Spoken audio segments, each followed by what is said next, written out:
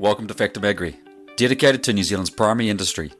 Each week, I talk with farmers and producers, industry, the science community and policy makers to hear their stories and expert opinions on matters relevant to both our rural and our urban communities. This week I have an interview I did a while back with Brent Clothier, who is the principal scientist at Plant and Food Research. He fills me in on some of the work he has done around integrating horticulture into sheep and beef farming systems in the North Canterbury region. Let's have a listen. Hello, Brent. Thank you for talking with me today. Hello, Angus. How are you? Really well, thank you. Please tell me a bit about the work that you do. Okay, I'm a scientist with Plant and Food Research, a Crown Research Institute, and primarily I'm a soil and water scientist, and my interest goes broader than just the soil and the water. It goes into climate change and into land use, and also specifically into land use options now and into the future where we could do different things with our land. I understand a horticulture suitability assessment has been undertaken across areas of North Canterbury. Yes, that's correct. This is part of a job that we're doing with Beef Plus Lamb. It's a project where after the Kaikoura earthquake, they all got shook up, and so they sort of said, well, do we have to go back and do what we've always been doing? Are there new options? And through Beef Plus Lamb, there was several threads of work there, some around forestry, some around ecotourism. And the one that I'm working in, because of my background in horticulture, is looking at what are the options for horticulture in this area. Not turning sheep and beef farms into orchards, but adding orchards to sheep and beef farms, for example. So having a diversified patchwork of horticulture across the landscape. Does that add resilience? Does that add higher value to land use across this area? And primarily, is it possible? I guess my next question is partly been answered, but what is the purpose of this horticulture assessment in North Canterbury? Well, I think at this stage, we have done an assessment, and we did a first assessment was the main area of Kaikoura from Kekarengu in the north, down through Peninsula Kaikoura, through Conway Flat, into Cheviot and across into the Culverden Basin and the Inland Road. So that was done there. And that's about 500,000 hectares of land in there. And we had a look and said, actually, there's about 42,000 hectares inside there, about 10% of the land that could be possible for horticulture. We have extended that, and Beef and Lamb asked us to extend it up into the area of Ward, between sort of Seddon and the coast. There's the Ward area there. And we've done an assessment there, and we've found that within that area around Ward, there's another 2,000 hectares of land that could be suitable for horticulture. Interesting. I'm quite interested in different soil types and climatic differences within the region. What crops have you found to be suitable in which parts of North Canterbury? Obvious ones for me and others are grapes in Waipara and Ward, for example. Sure. Yep. So there are already existing at the bottom around Cheviot. The grapes are moving north from Waipara. And so, yes, grapes are moving north, and many of those areas you can see where grapes are growing on north-facing slopes with good cold air drainage. So that's interesting. And also there are some grapes on the Kaikoura Peninsula and indeed in the area around Ward. So that is good. But what we've also had a look at beyond grapes is apples, hazelnuts, walnuts, olives, avocados, kiwi fruit, hops, hemp and CBD cannabis, and blueberries. Now, these are what we have had a look at, and we have found that some things are not suitable.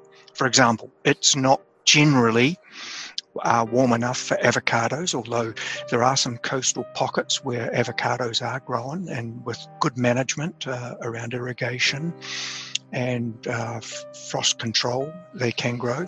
Blueberries, it seems a little bit too cold for blueberries in summer. And kiwi fruit, it's a bit cold for kiwi fruit, and also avocados. But all the others seem to be pretty good. It's very interesting. Are you finding traditional farmers are becoming increasingly interested in horticulture options in the region? Yes. So after we've done our desktop exercise where we've looked at the climate and we've looked at the soils and we've looked at the slope of the land, the frost-free period and what's called the growing degree days, the warmth, we have also had a look and talked to farmers and held meetings, and so that's really been very interesting. There is a significant amount of interest for a variety of reasons around horticultural options. We've had meetings in Kaikoura, in Spotswood near Parnassus. We've had a meeting in Culverden where we got over 60 people come to the rugby club to hear what we're doing, and we've had meetings in Ward.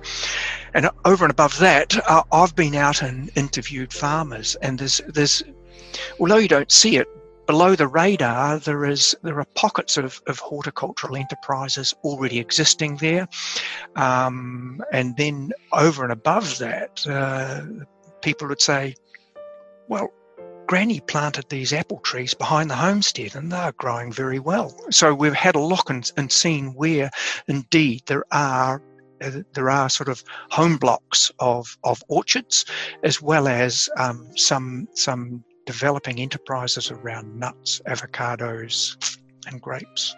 Is there any evidence that climate change is providing different land use opportunities, such as horticulture? It's hard to work that out, because if we think about climate change and how we adapt to climate change, there are generally considered three levels of climate change adaptation. You have the tactical, which is doing the same things you've been doing, but doing them in a slightly different way. You know, the grass starts to grow a bit earlier and things happen a bit earlier. So that tactical change is something that's hard to detect because it's sort of just happening slowly. Then there's strategic climate change, and that's a little bit of what we're looking at here. You know, are the changes over and above doing the things you normally do, doing some different things. Irrigation might be one of those kind of strategic adaptations. And then the other one that we're looking at is transformational adaptation to climate change, where you do something completely different. And that's, I suppose, the goal of this project, to see what is the transformational opportunities for horticulture across post-quake Kaikoura. One of the interesting things is here, and I sort of mention this because people say, oh, the frost risk is declining. And that's true. Under climate change, we're going to have less frosts. But the other thing that works sort of against that in a certain way is that with the increasing warmth, the flowering date of, say, a horticultural crop like an apple tree, the flowering date becomes earlier. So it's a bit of a race between the loss of frost and the earlier flowering date. So you have to be a little bit careful that that you don't consider sort of those other things that might also be happening under climate change, like earlier flowering and declining frost risk. So I think in the future we can do that, and we're working on other projects, in particular with NIWA, another Crown Research Institute, looking at opportunities across New Zealand that climate change will provide for new land uses and new crops. How does horticulture influence biodiversity? Oh, I think it adds a lot. I mean, you can think of sort of if we had sort of apple orchards scattered across the landscape, you could see a rise of pollinators. One would hope that we would see a rise in bee populations, and I think in terms of the change in the biodiversity, certainly there'll be new vegetation types in there, and so there'll be new insects and that coming in. So that's on the one hand very good. And on the other hand, we have to be careful that some of those insects and possible diseases aren't a negative impact. So we do have to keep a watching brief on how that biodiversity changes as we change the floral makeup of our landscape. Do you think farmers are aware of their environmental impact? And do you think they are working hard to constantly review and improve their practices? Absolutely. I think the farmers are acutely aware of the impact that their farming systems have on the environment. And this has, of course, been highlighted, and the certain degree of anxiety around things like the National Policy Statement for Fresh Water and the new essential fresh waters, seeking healthy waters that are fairly allocated. So in that aspect, I see farmers are wondering about their freedom to operate under new regulations that might come from those national policy statements on fresh water. They're also keeping an eye on what might happen with a zero carbon bill and what would happen if we did have a realistic price on carbon and how that might affect the profitability of their actions.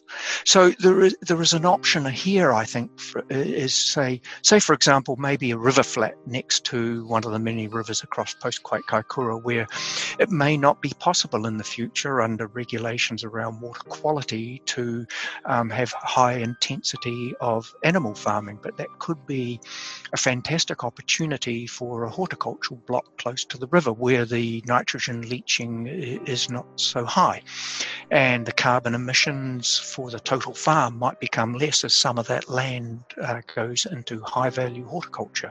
So I think farmers are acutely aware of this, and to a person, they want to do the right thing. What are two exciting developments that are happening in the agriculture industry right now beyond what we have already talked about? Yeah, that's really interesting, and we've sort of heard the phrase pop up. I think it's attributed to Winston Churchill that we should never waste a good crisis, and so I think the crisis of post-quake Kaikoura sort of predates COVID, of course, but that crisis gave the community and the farming community in particular a chance to reflect on what is land for. What is the best use we can put land for across a whole range of ecosystem services we might want from it, in terms of the provisioning of the economic value right through to the regulating service of protecting water quality and stuff like that. So I think there has been quite a bit of introspection and thought put into what is land for. So I think now with COVID adding on to the top of that, and we as an island trading nation dominated by agriculture saying, what is the best use of our lands and where might our future economy in terms of primary production go, and what might our future markets be? So I think that's one other one.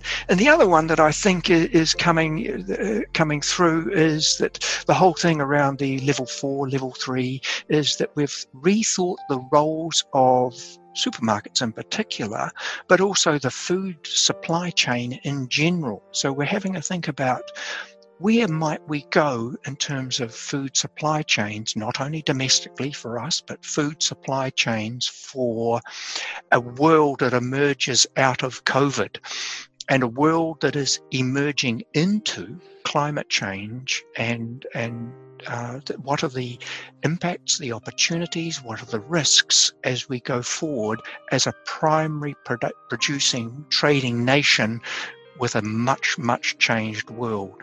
And I'm the eternal optimist, and I think there are many, many opportunities there. We just have to assess the risks and make sure that we go forward with sustainability in terms of our soils, our water, and our carbon emissions. I thank you very much for your time today, Brent. Some great thoughts there. Ka pai. Quite interesting work Brent is doing. And one of the things I like about this particular research, it is looking at different ways for farmers to diversify their income streams that supplement their traditional farming systems. And he also highlighted some opportunities where environmental outcomes would improve as well. Well, this week is traditionally a big one here in Canterbury. It is Cup and Show Week. And for the second year in a row, the Canterbury A&P Show, or the New Zealand Agricultural Show as it's known today, has been scrapped due to the pandemic. Hot dogs, horses, livestock and the bear tent are all on hold for now. One thing that is not on hold is farming, the engine room of this country. Thank you, farmers, for all that you do. And that's all for me this week. Thank you for listening, and catch you next time.